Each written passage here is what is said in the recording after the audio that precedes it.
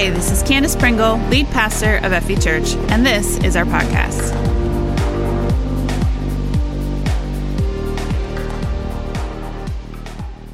I've got a word prepared today in our To Stay or Not to Stay series. And a couple months ago, when we were planning out this series, we were talking about it's February and it's Valentine's Day and it's relationship time, and we prayed about what do we want to talk about with relationships, and we started with the idea of stay.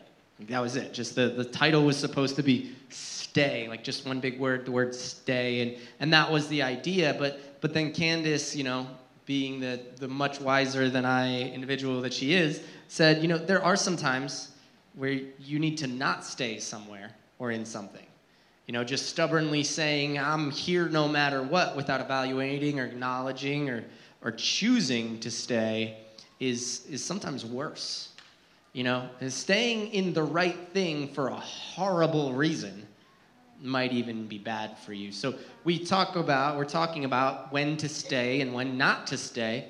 And I thought of a story this week of a time that I just wanted to stay where I was, but for obvious reasons, which we'll get to, I couldn't stay there forever. When I was a kid, we moved into a new house, and I had a few friends in that community, and we were exploring. We were like explorers, like 12 and 13-year-old in the woods explorers. Yeah, I grew up in New Jersey, and yeah, there's woods in New Jersey. I actually lived in a mountainy area, very rural Jersey. I know they don't sound like they make sense, but it's there, I promise. And we're in the middle of the woods, and all of a sudden we stumble upon a bog, like a muddy, like water-filled swamp.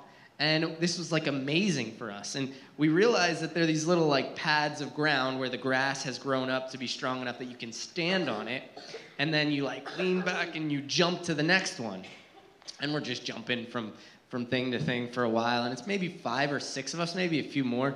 And then somebody eventually falls in. And we're used to jumping stones in the creek. Creek, not crick, creek. And we're in the creek, and you get wet. And your shoe's wet, and it dried off, and you go home, whatever. But this isn't water. This is muck.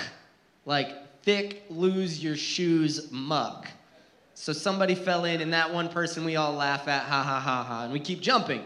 Then somebody else falls in like 2 feet up to their knees, and we got to drag them out, and that's ha, ha, ha. And then like somebody pushes somebody in, and then it's like one whole side of their body, and then somebody pulls somebody in, and then before you know it, we're having a mud fight.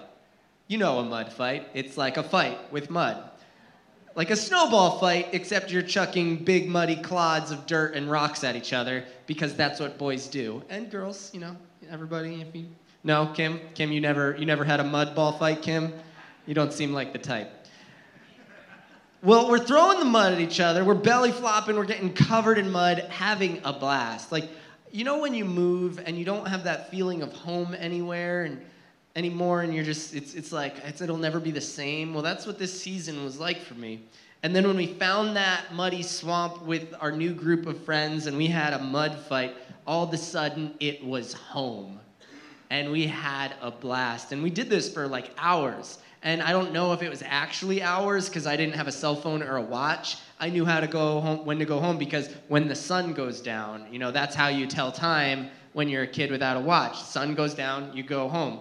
I would never let my kid leave without knowing exactly where they are, when they'll be back now, because that'd be crazy. But like my parents, they just sent me out, got muddy, and I come home, and we're getting ready to leave, and I don't want to leave. I'm like, let's stay longer, and a couple of the kids were like, I got to get home and figure out how to get clean, because if my mom sees me like this, I'm dead.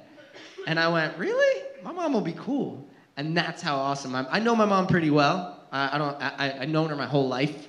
Like, we connected early and made a good relationship, 9 months, she got prepared for me hanging out. And so I knew that I'd get home and she'd be like, all right, Jason, let's figure this out, whatever. And I was fine with it, but I didn't want to leave that place. I just wanted to stay in that new feeling of home that was created by me and my friends throwing mud at each other's faces. And I wanted to stay there.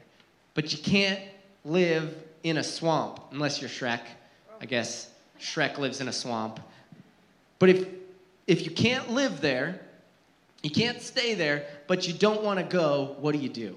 How do you deal with those emotions? How do you deal with the fact that I have to stay here? I know I have to stay here, but I can't stay here. What do you do in that season? I can't stay here, but I want to. How do you confront that? How do you deal with that? So I want to, as we normally do, look at the words of Jesus and see something he said. And I don't believe that when he was talking this passage, he was actually addressing this heartfelt need. But I see something in his words that I want to pull out and then go to a few other places of Scripture to solve what to do when we can't stay where we want to stay because we have to go somewhere else. You guys ready? Yeah. You guys ready? Yeah, I know. On the first try, you're ready. Oh, good. All right, let's go to Matthew 10, verse 11. Whenever you enter a city, I get distracted easy. Whenever you enter a city or village, search for a worthy person and stay in his home until you leave town. When you enter the home, give it your blessing. If it turns out to be a worthy home, let your blessing stand. If it is not, take back the blessing. If any household or town refuses to welcome you or listen to your message, shake its dust from your feet and leave. So Jesus identifies, when you walk into a new town or village, identify a place to stay, then go there. And then can we go to verse 12 again? I want to read that one more time, verse 12. When you enter a home, give it your blessing. So choose a place to stay, and then when you enter it, give it your blessing. The first thing that Jesus identifies in this to stay or not to stay message is stay and be a blessing. Stay and be a blessing. My come to Jesus story is when I was about 6 or 7 years old. My parents got saved, and they changed their lives radically overnight. I was thinking the other day that I remember we used to tell jokes around the house. You know how little kids are like, I got a joke, knock, knock. Who's there? Orange. You know, that whole thing. And like, we were always telling jokes. And as I was getting older, the jokes were becoming like a little raunchy. Like I could tell potty jokes and my parents wouldn't yell at me. And then when we got saved, they went, we're not going to tell those type of jokes now. We're going to tell Christian jokes. And I wish I remembered some of the horribly corny Christian jokes we learned. But everything changed for them. Even their jokes had to be Christian jokes. We changed everything about our lives. But they met Jesus in their living room watching 700 Club. So they met Jesus before they met the church.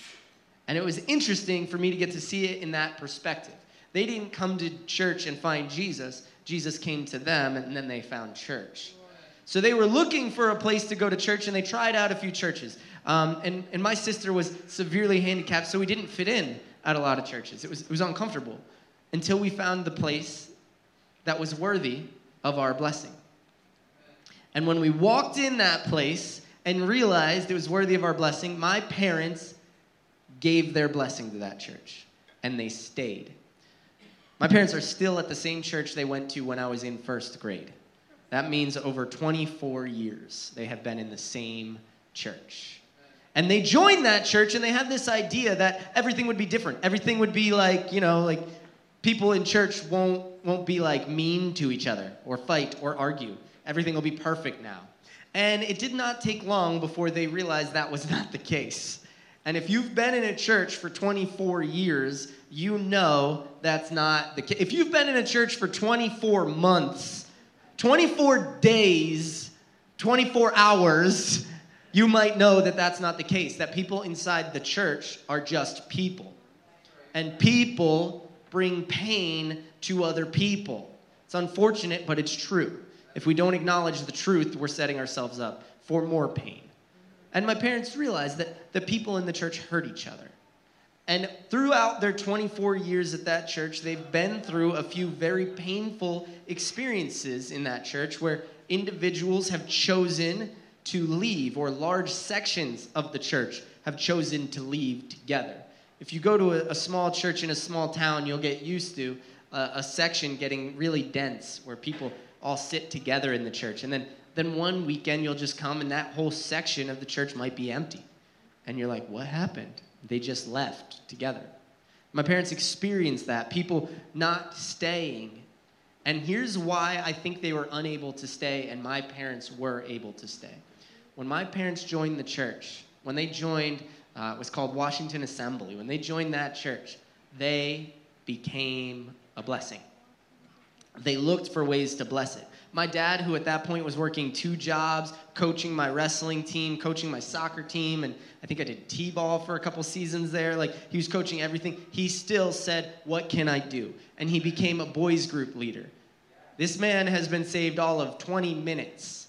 He doesn't know anything about the Bible, but he learned it so he could teach it to us. He became a blessing. My mom, who found herself very crafty, that was her thing. She became an events team leader, and she would decorate the fellowship hall. That was her thing, and she owned it, and she became a blessing. And by being a blessing to the church, they received a blessing from God. So no matter how bad things got, they had decided they were going to stay and be a blessing.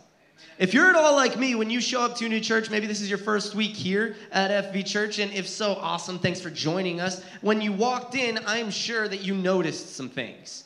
You probably noticed as you walked in the lobby, oh, this carpet's a little stained. And it is. It's I think the carpet's like as old as the building. Things get stained. And maybe you looked at the green chairs, and maybe your chair might still have a stain on it, because we let people have coffee in the sanctuary because we prefer comfort over, like, perfectly clean facilities. We want you to be comfortable here. You should be comfortable in the house of God. You should be comfortable in your own house. This is your own house. This is God's house. Be comfortable. I ran out of breath there. So you might have noticed there was a stain on the chair. Or maybe you looked at the concrete and you're like, it's just a concrete floor like Walmart. What church just has a Walmart floor? And you might have noticed that. But one thing I learned early in my time in ministry at FV Church, I was taught this really young, and I don't know why some teachings stick with you, but this one did. Somebody told me, the minute you walk into a house, find something to compliment. Amen. The minute you walk into somebody's house, find something to compliment. That's not my nature. When I walk in, I'm finding the things to critique. That's just my nature. Like when I walk into a new building, I see the stained carpet, and I see the ripped chairs, and I see the messy concrete floor. I see this stuff. It's messed up. I gotta knock it off. But instead, what I've decided to do, rather than I acknowledge my weakness, and then I've trained myself to state a blessing. I love that TV stand. This is a great front door. I might use it again whatever. You find the thing to bless in the home, in the place you're at. Because when you pour out a blessing, there's only one thing you've set yourself up to receive. A blessing. Amen. Let's get elementary school on it. When you bless them, guess what? They're rubber and you're glue. No matter what they're going to try to throw at, the blessing is going to be the thing that comes back. They can try to curse you, but they're just rejecting the blessing and it's coming back on you. So be a blessing. Listen, you know that concrete floor that some people are like, it's like a concrete floor. You know what it used to be? It used to be a carpet. Who here remembers the carpet? Who here remembers some stains on that carpet? Who here remembers a little bit of a, carpet smell, a funky smell? And I remember associating that funky carpet smell with the very presence of Jesus Christ and the move of the Holy Spirit. Because I spent some Sundays with my face pressed into that carpet, putting some fresh stains from my tears on it. And I could either look at that gross carpet and go, ew, or go, that scent is a blessing, because I associate it with the move of God. My parents' church has a very easy thing to critique when you walk into it. See, when it was built, it was the 70s, and there was a particular color of carpet associated, burnt orange. And it is a large facility. Burnt orange, like stadium-style seating with burnt orange pews, burnt orange carpet on the stage with a burnt orange carpet background. It's all burnt orange. And it's very easy to go, ew. Or you can go, look at all this space that we can fill with people. I don't like the color blue anymore because I see it when I look out there. You know what color I like? I don't know. What color shirt you wearing? Because that's what I want to see is people in it. I hate that color orange, so let's look at it not as the critique, but that burnt orange is a blessing because we don't want to see it. Let's cover it with people. Let's fill it. Are you staying where God has placed you? I broke the stage. I get distracted easy, I'm sorry. Are you staying where God has placed you and being a blessing? You can't do just one. Because if you stay and avoid the feeling of being a blessing, eventually you'll leave. If you're not invested and involved, you're just counting the days until you're leaving.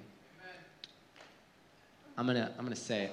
I didn't say this in any of the other services, but God keeps bringing me back to it. I was in a season in this church in 2015. When I graduated college, I made a commitment in my heart that no matter what, I would be a youth pastor at a church for at least 5 years. Because when I was in high school, in elementary school, and middle school, our church had a new youth pastor every 2 years. And that's painful. You meet somebody, you make a connection, and they leave. You meet somebody, you make a connection, and you leave. You meet somebody, you make a connection, and they leave. And I wasn't going to do that to any students I was a pastor of. So I was going to stay at FV Church for at least 5 years. And you know what I did for the first 3 years? I said, okay, 5 more years. Okay, 4 more years. Okay, 3 more years. And then in 2015 at an altar, God said, you better stop counting because I have called you here. I didn't place you for 5 years so that you could have a plan and a way out when things get hard. I rooted you and established you in a facility. So you stop counting down the days and you start planning for the future. Be a blessing where you are and see what God will do in you. And I haven't said that word in any other service, so if it sticks with you, it's for you. Stop counting the days. You're here for good. You're here for the long haul. Be a blessing. Find the place to serve, the place to be involved, the place to be invested. We got a lot of message left, so let's move on to the next point. Verse 14 of this passage, Jesus identifies that if any household or town refuses to welcome you or listen to your message, shake its dust from your feet as you leave. And this is where Jesus gets a little T-Swift. That's Taylor Swift for anybody. Where are my Taylor Swift fans at? Come on, you didn't even raise your hand? All right, I'll take that. Taylor Swift, come on. Like, Feeling 22? That's my jam. Whatever, you're all wrong. So anyway, she had a song recently, well, not recently, it's a few years old, called Shake It Off. Tony remembers this song very well because we had him dancing on the stage to it 2 years ago. And she's talking about how she can't dance and she can't move, but she's just got to shake it off. Shake it off. When things get tough, you got to shake it off. And Jesus is saying, if people insult you, don't accept you, won't welcome you, what do you got to do? Shake it off. Shake it off. You got to shake it off. And that doesn't sound easy, but he's identifying you have to shake the very dust off your feet. And this comes from a tradition that the super religious, pious people, the religious leaders created a culture where when they walked through a pagan place, a bunch of unbelievers and sinners, here's what they would do. They would say, I'm not associated with those horrible rabble. And they would shake their clothes like this. Then they would shake their feet, and they wouldn't even allow the dust of those sinners to settle on them. But Jesus, earlier in the passage, he's not sending his disciples to the sinners. He's sending them to the Jewish people. And he says, if they don't even accept you, shake it off. Deal with it. Get it dealt with. Don't let it settle on you. Because here's the thing about dust. It's not like mud. If somebody throws mud at you, you feel it, right? If dust just settles, you don't even notice. You know how long it takes for me to notice the dust that's accumulated on my keyboard? But then once I do, I'm like, how did I miss it? It just settles on us. So how do we deal with the things in life that just slowly settle on us over time? We shake them off. Shake them off. Shake the very dust off your feet. So we're going to look at what I think are a couple of type of dust that Jesus, or that the Bible talks about us dealing with, some dust that falls in our life. And this is where we're going to spend the most of the time, is looking at different types of dust in our lives that we need to deal with.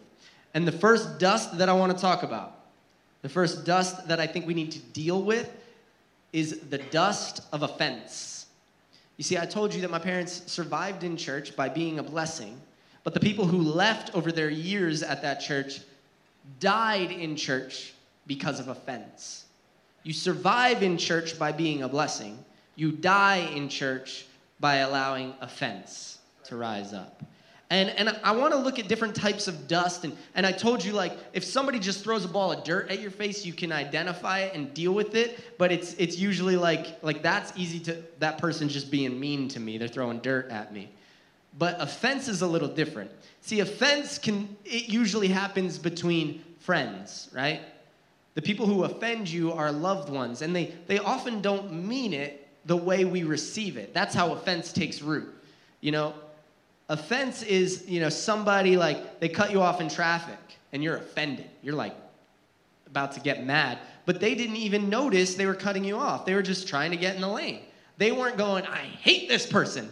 They don't know who you are. You're just a blue car. They don't know who's back there. They're not trying to hurt you. They just are accidentally hurting you. And that's how offense usually happens. And I had a picture for this. When I worked at a pizzeria, anybody here ever worked at like a pizza shop or a bakery? You worked at a bakery with a lot of immature teenagers? Okay. Here's the type of dust that I view as the dust of offense. We had this little game we would play where after the closing time, customers are leaving, you grab a big handful of flour and you stand around a corner and you wait for somebody to come by and you jump out and you blast them in the face with flour. Anybody ever done this? You know what it's called? Antiquing. It's antiquing somebody because you plaster them with flour and you turn their face into an antique. Like it gets in all the cracks in their eyes and they go from being like 18 years old, because it's all the teenagers doing this, to being like 500 years old. How's that, Kim? Okay, I wasn't saying 50, I was saying 500 because it's an antique. And 50, that's just seasoned. That's all that is. So they get blasted in the face, and it's always hilarious, but right? Until it's done to you, and then it's offensive. And that kind of offense is intended as a joke. Honestly, it brought the whole team together, except for when it didn't. And when it didn't, it went from one blast of flour to one fight in the kitchen to one fractured friendship. And the other thing about offense is it can often be dangerous. Because the thing about antiquing is it's funny until, you turn around the corner and you get ready to throw it in the face and somebody gets scared and they go, and then you plaster them with flour and they breathe it in their lungs and they start hacking and coughing, and then somebody's like, they have asthma, and then you're like, call a doctor, and then it's like a nightmare. We've all been there, right? Or is that's just me? That's just me. But whatever, that's how offense can happen. We mean it one way, and something happens and it's received another way, and it becomes an attack. Now, how you mean it might not matter as much as how it's received sometimes. I lived this out this week where I made a decision that upset someone I'm close to and care about and hurt them in some way. And I didn't even realize it. I didn't even know. But that person messaged me and they're like, what's going on? Why is this happening? And then they went, listen, I need to be honest here. I'm hurt. Maybe more hurt than I should be. Maybe you didn't even mean it that way. Maybe whatever. And then they were doing exactly what the Bible said they should do. They were coming to me, identifying the offense, so that I could then realize that what I did, even if I would do it again, hurt someone I cared about. And I could confront it and deal with it. What they were doing is they were seeing some dust in our relationship, and they were shaking it off. Now, I could then go, I don't know, whatever, that's on him. Or I could say, I am sorry that I have created dust in our relationship. Let's deal with it and move forward. We need to do that. Matthew 18, Jesus talks about how to deal with offense in the faith. If another believer sins against you and creates a grievance, you need to deal with it by going to them and then talking it out. And if they reject you, bring somebody else with you. And if they reject them, bring the whole church. And if they reject them, treat them as an unbeliever. And this is where a lot of believers get to go, awesome, I can write them off. But that's not what Jesus did with unbelievers. You know what Jesus did with unbelievers? He loved them. He loved them unconditionally. He reached out to them. He tried to win them. He loved them. So if somebody offends you and you can't fix it, love them. Love them.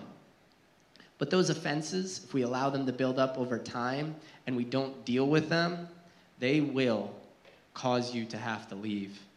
And you never end up leaving over the thing that really happened that you never acknowledged because you didn't even acknowledge it. You end up leaving because they moved my favorite section. I like sitting over there and I can't sit there anymore, so I'm done in this church. Or they painted the wall purple or like maroon. I don't like that color. I'm out.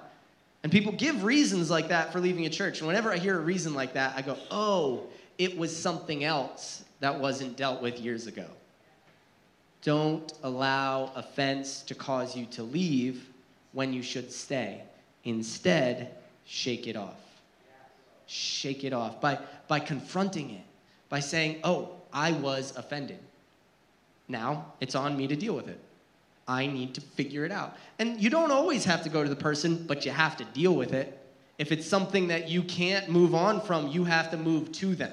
If it's something you can't forgive and forget and go, oh, I know that person, and I know they didn't mean it like that. If my best friend plasters me in the face with flour, I am going, if Aaron tomorrow comes into work, throws flour in my face, I am going to laugh because I know he loves me.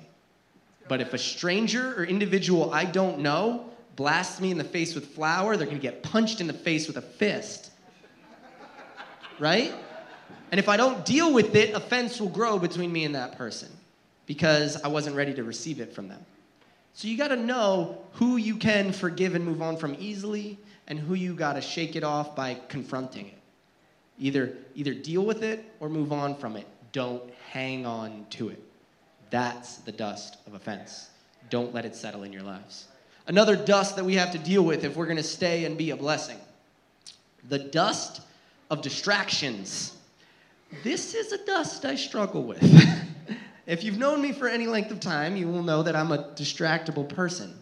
Very easily distracted. I don't know how I made it through high school without being identified as having attention deficit disorder.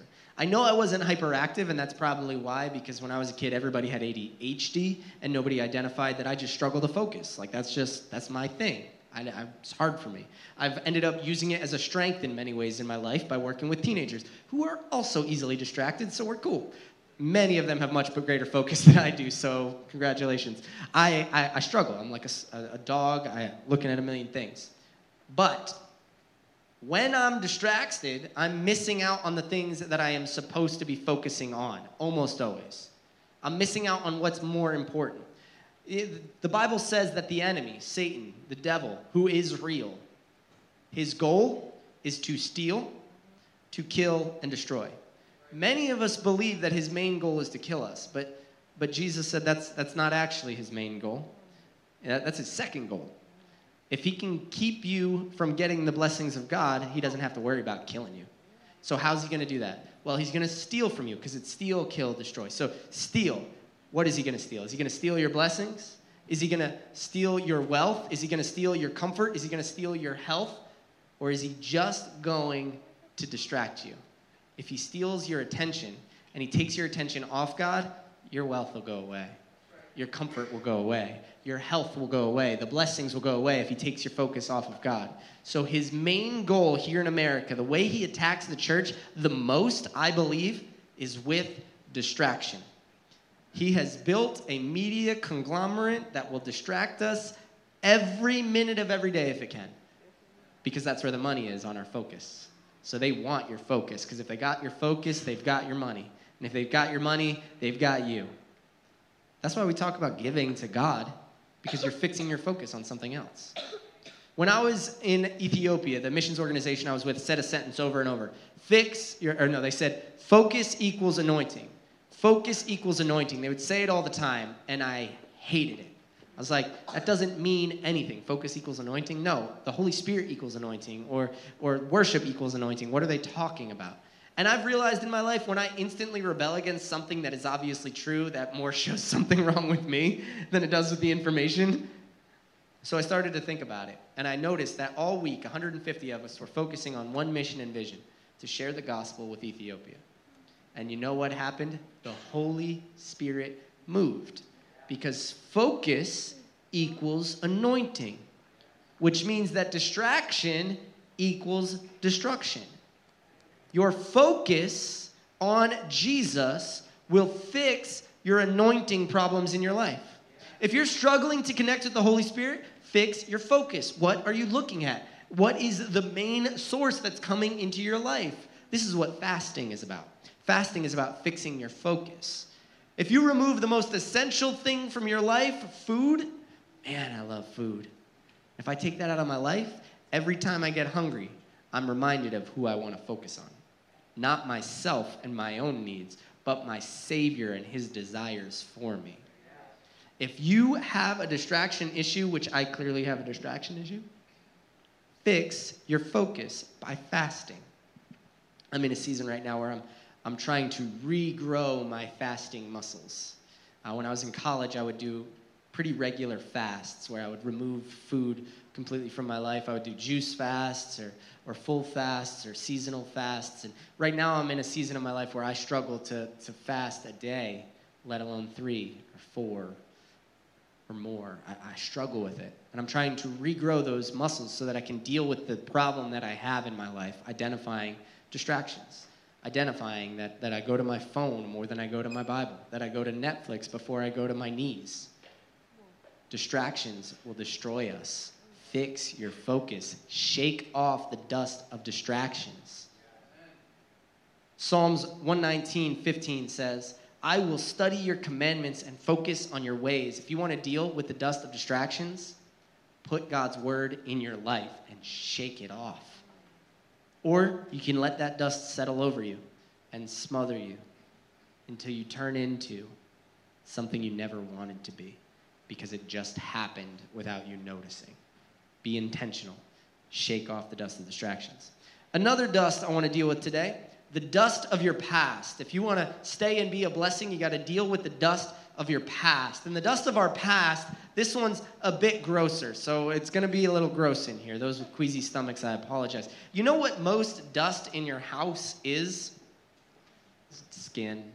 It's like dead skin cells, like hair follicles and like eyelashes and like skin. And I didn't realize this, but we're just always shedding skin all the time. I remember in middle school, one of my good buddies, Matt, he'd been in my class since first grade. He was Guyanese, so like really, really dark skinned. And he was always putting lotion on. And I thought lotion was for girls. So of course, I'm an immature middle schooler. I'm like, why you put lotion on? That stuff's for girls. And he goes, because I'm ashy. And I went, what? He said, I'm ashy. I'm like, what on earth does that mean? He's like, look at my skin. And he shows me he's got he's like real dark. Like I'm talking like permanent marker black.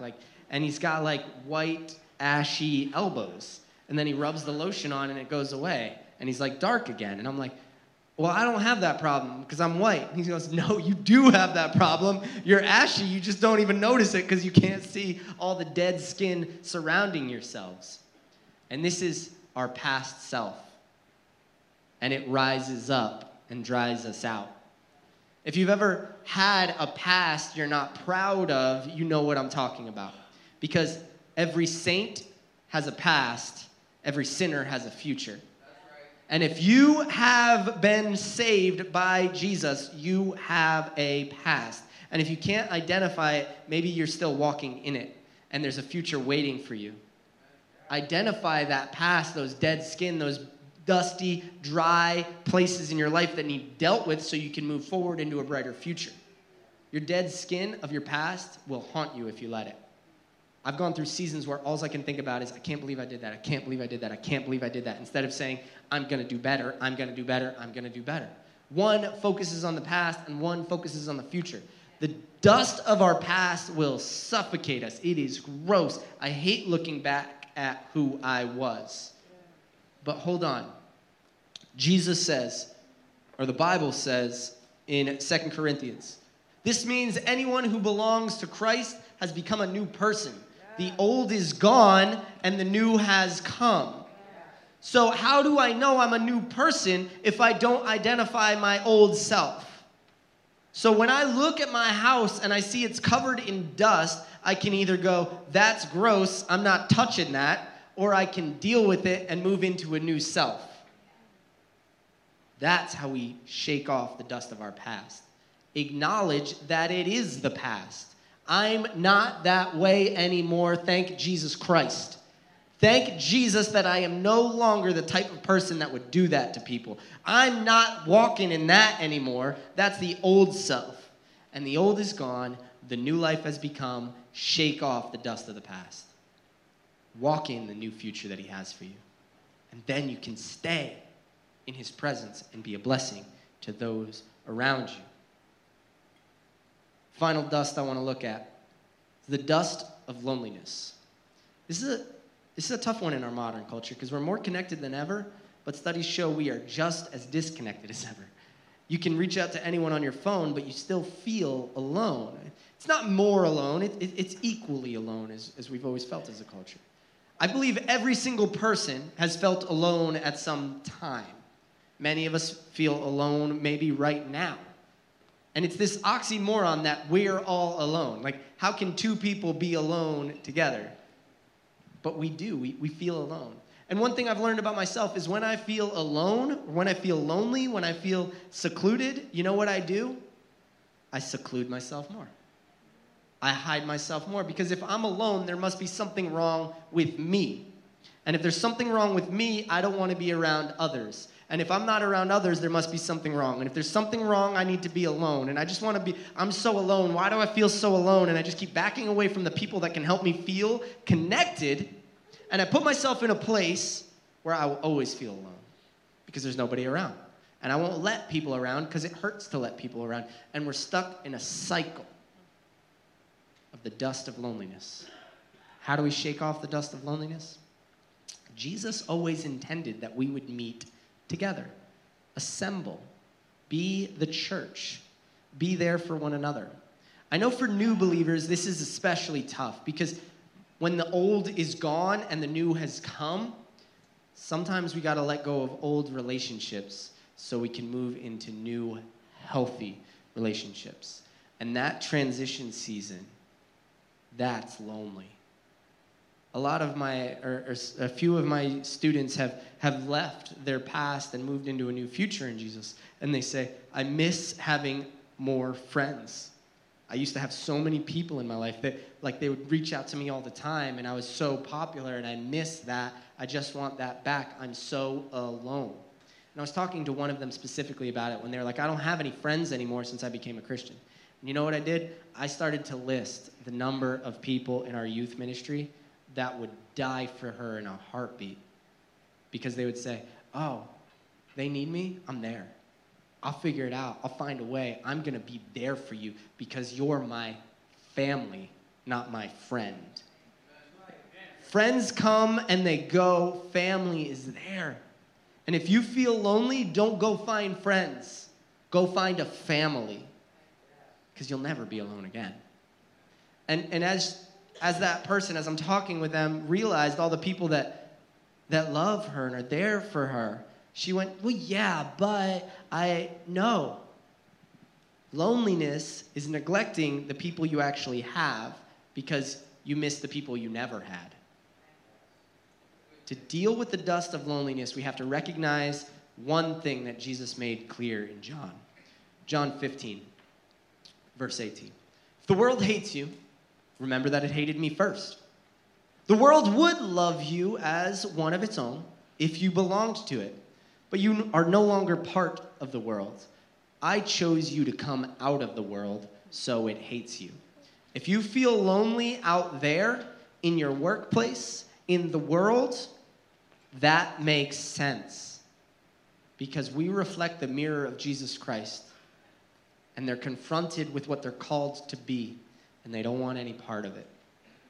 Therefore, the world hates believers. The gospel confronts us, and we have to change. So, if you feel lonely in the world, find a family in the church, because it makes sense you feel alone out there. If you feel alone in here, we can deal with that real quick. We got a meet and greet after service. Be there. And hey, if that doesn't connect, we got growth groups on Wednesday nights. That'll help. If that's not enough, we got home groups that meet all week long. There's one near you.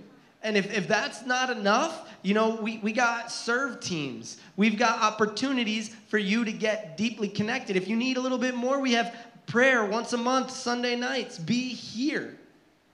If you feel lonely or disconnected, here's a radical step. Hi, my name is. It actually is a very radical step. That's tough. That's hard, real hard for me. You want to stretch me and put me in an uncomfortable situation? Say, go introduce yourself. And I'll say, I don't want to do that. Can I just go on stage and talk at a bunch of people for once? Like, that's easy. Like, you should all try it. It's really easy. You know what's hard? Talking to one person. That's hard. I'm no good at that. I struggle with that. And I need to be better at that because that's when I feel alone. Leadership is especially lonely. If you've ever moved into a role where you're the one on top or you're the one that people answer to, you feel lonely. And Jesus, he felt lonely. And you know what Jesus did when he felt alone? He secluded himself in prayer. Not in depression. Not in darkness. In prayer. So if you are forced for whatever situation to be separate from people, you live alone, you're in your own place, you're in that part, let me tell you, you are never alone. He is there. My teenagers, they struggle with this desperately because, they don't have their own transportation and they're home for like 4 or 5 hours and they feel alone, especially ones without siblings. They're like, I'm always alone. And I say, you're never alone. Do you love who you're left with? Your Savior. Go to him. Shake it off. Shake it off. And you know what all this dust that settles on us does to us? It destroys us over time. Dust dries you out. It takes away the moisture, the celebration of life. It destroys you, and you can no longer be a blessing where you're at. The dust of life, the busyness, the distractions, the offense, the loneliness, the past, all these dusts that just settle that we got to deal with, the dust of life, we got to shake it off. And we had an evangelist come here a long time, and he told a story that's always stuck with me about a farmer who raised the donkey from the time it was a little baby. And he fed it from his hand, and he led it around his property. He even taught the donkey to fetch. It was a smart donkey. And this donkey made a mistake one day. It walked by an old abandoned well, like a cistern, a dried up well with no water in it, and it fell in. And this old farmer who's far too long in age to figure out a way to get the donkey out of the well, he decides he has to bury that donkey there because he can't save it, and he doesn't have it in his heart to shoot it. He loves this donkey too much. He's had it its whole life, and he decides, I'll just bury it here. This will become its permanent resting place. And he starts shoveling dirt onto the donkey. And this donkey, he's smart. He knows how to fetch. I don't know if donkeys, they probably can't fetch. And the dirt falls on the back of the donkey. And he looks up, the foolish farmer, and he just shakes it off his back, and he tramples it under his feet. The farmer throws more dirt, and the donkey shakes it off his back, and it's distractions, and he shakes them off its back, and it's loneliness, and he shakes it off his back. It's his past, and he shakes it off. It's offense, and he shakes it off, and he deals with it, and he deals with it, and he tramples it under his feet. No matter what is thrown at this donkey, he won't let it bury him. He's going to use it to build his way to freedom. And then he walks out, looks at the farmer in the face, and knows that what was meant to kill him made him stronger. The dust of life will come at you. And if you look at God and you say, why are you allowing this to even be in my life? He's saying, this is not meant to kill you. This is meant to strengthen you. See, he saved us. I told you guys a story about when I got all muddy and I had to go home to my mom. And I told you I know my mom. She loves me unconditionally. She'll accept me exactly how I am. I walk up, I knock on the door, and she walks out, and she pulls the most painful thing a mom can do. Jason Scott Hollenbach! And I'm like, oh no. She used the middle name, man. I'm in trouble. And I was like, Mom, you don't care about this stuff. You know who I am. And she looks at my filthy, I got mud in my ear. It's caked in my hair. The only thing you could see were my eyes and my teeth, and they probably had some dirt in them. She looks at me, and she says, Jason, we don't have a hose. I can't get you clean. She saw me where I was, and she says, we got to deal with this. So she does what a good mom would do. brand new to the community. She knocks on a neighbor's door. Do you have a hose? No, we don't have a hose. Oh, he's messy. Knocks on the next door.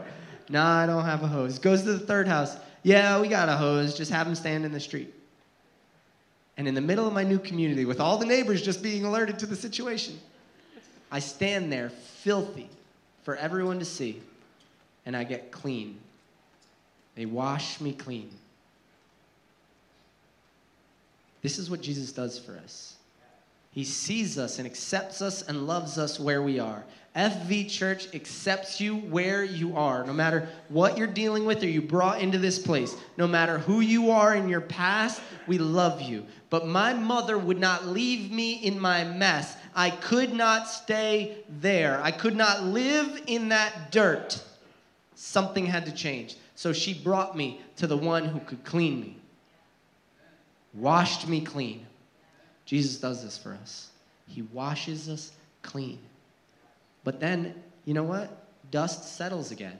So what do? Do I get, if I get a little bit of dust on my feet, am I supposed to walk into the street and to the neighbor and go, come on, it's that time, take care of it? Or do I just shake the dust off and deal with it?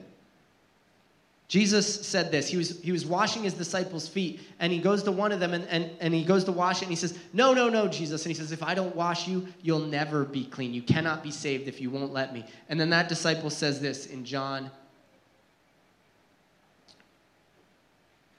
12, or 13. Jesus replied, a person who has bathed all over does not need to wash except for the feet to be entirely clean. And you disciples are clean. If you've met Jesus as your personal Lord and Savior, if you've brought him into your life, if you've asked him forgiveness of your sins and accepted that he died on the cross for you, you are clean. But dust will still settle on you. And you got to deal with it.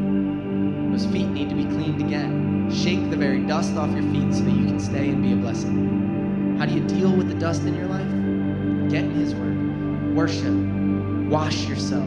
Get lotion on your skin and deal with it. Don't allow the dust to collect until you've got a mess that you can't deal with anymore. Deal with it. Because he's already saved you. So don't walk around with dirty feet. Clean them. Clean them so that you're clean again in his presence. He already did the big work. Now you just follow after him as clean as you can. I didn't jump in that mud pit again. I have two responses today. Maybe you've come into this place and you say, I came in here covered in mud. My life is a mess.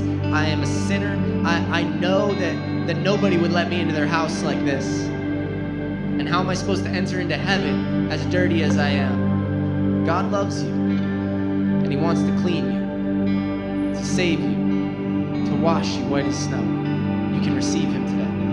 Maybe you've prayed a prayer of salvation before, but the dust of life has gotten on you, and you don't feel like you're walking in faith. You feel like you're fighting through dirt, and you just need to shake the dust off and come back to your Savior and say, I'm going to follow you again. Both responses, I want to worship. I want an opportunity to put lotion on, to deal with it. This is the balm for our souls, our opportunity to go into the presence of the Savior and be made clean again. Would you stand with me as we pray, if you're able? Heavenly Father, I thank you for this place of worship, for this call to be clean. Help us deal with the dust of life, to shake it off, to no longer be okay with any mess, with any issue, but come to your presence prepared to be a blessing by dealing with the dust. Thank you so much for joining us today. If you made a decision to follow Jesus, please let us know by going to fv.church/IamIn. And remember to download our app for more content and helpful links.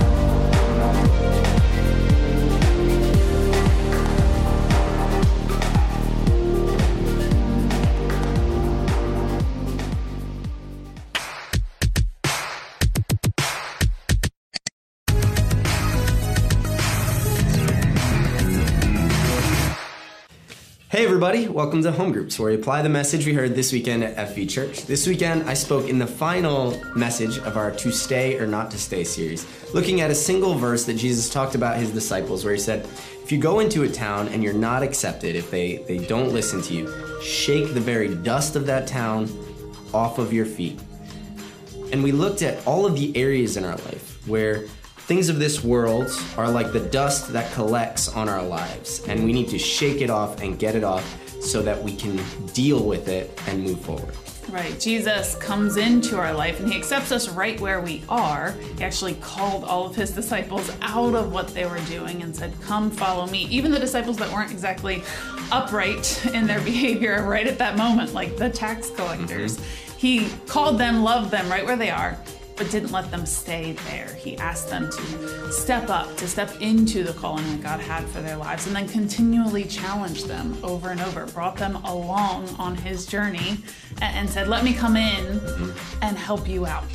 Yeah, at FV Church, we love and accept people wherever they are, but we will never expect people to stay where they are. Yeah. That goes for myself as well. If Candace loves me as my pastor, she's gonna look at my life and say, how are you growing? How have you changed? We need to be willing to grow and change. And that starts by looking at the outside. You know, Jesus looks at the inside and it's what matters the most. But if I wanna see the change, I have to look at the dust on my hands. I have to look at the dust in my life and say, have I dealt with this lately? When I dust in my house and I'll pick up something and I'll look at the ring of dust and I go, oh, it's been too long before this is taken care of. So we need to evaluate what areas of our life have we not moved forward in and grown in our faith. That's why the Bible talks about judging by their fruit. We can look at what we're producing in our life and see the condition of our heart from that. So we change the condition of our heart and our fruit becomes more healthy. That's right. So in our groups today, let's identify the areas that maybe life has made dusty or our own choices have made dirty. And then let's look and make sure Jesus is on the inside, reflecting out, and then clean those areas. We do that in worship, in prayer. We do that together. And it's important that we're doing that as a group. Yeah. Have a great discussion, guys. See you next week.